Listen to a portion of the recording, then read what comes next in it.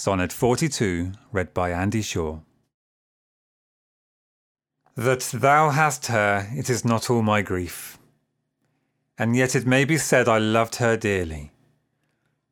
That she hath thee is of my wailing chief, a loss in love that touches me more nearly. Loving offenders thus I will excuse ye.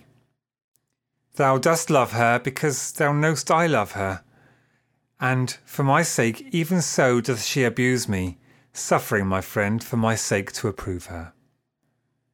If I lose thee, my loss is my love's gain, and losing her, my friend hath found that loss.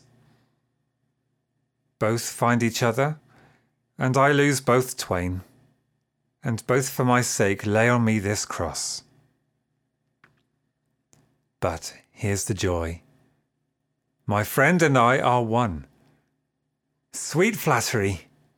Then she loves but me alone.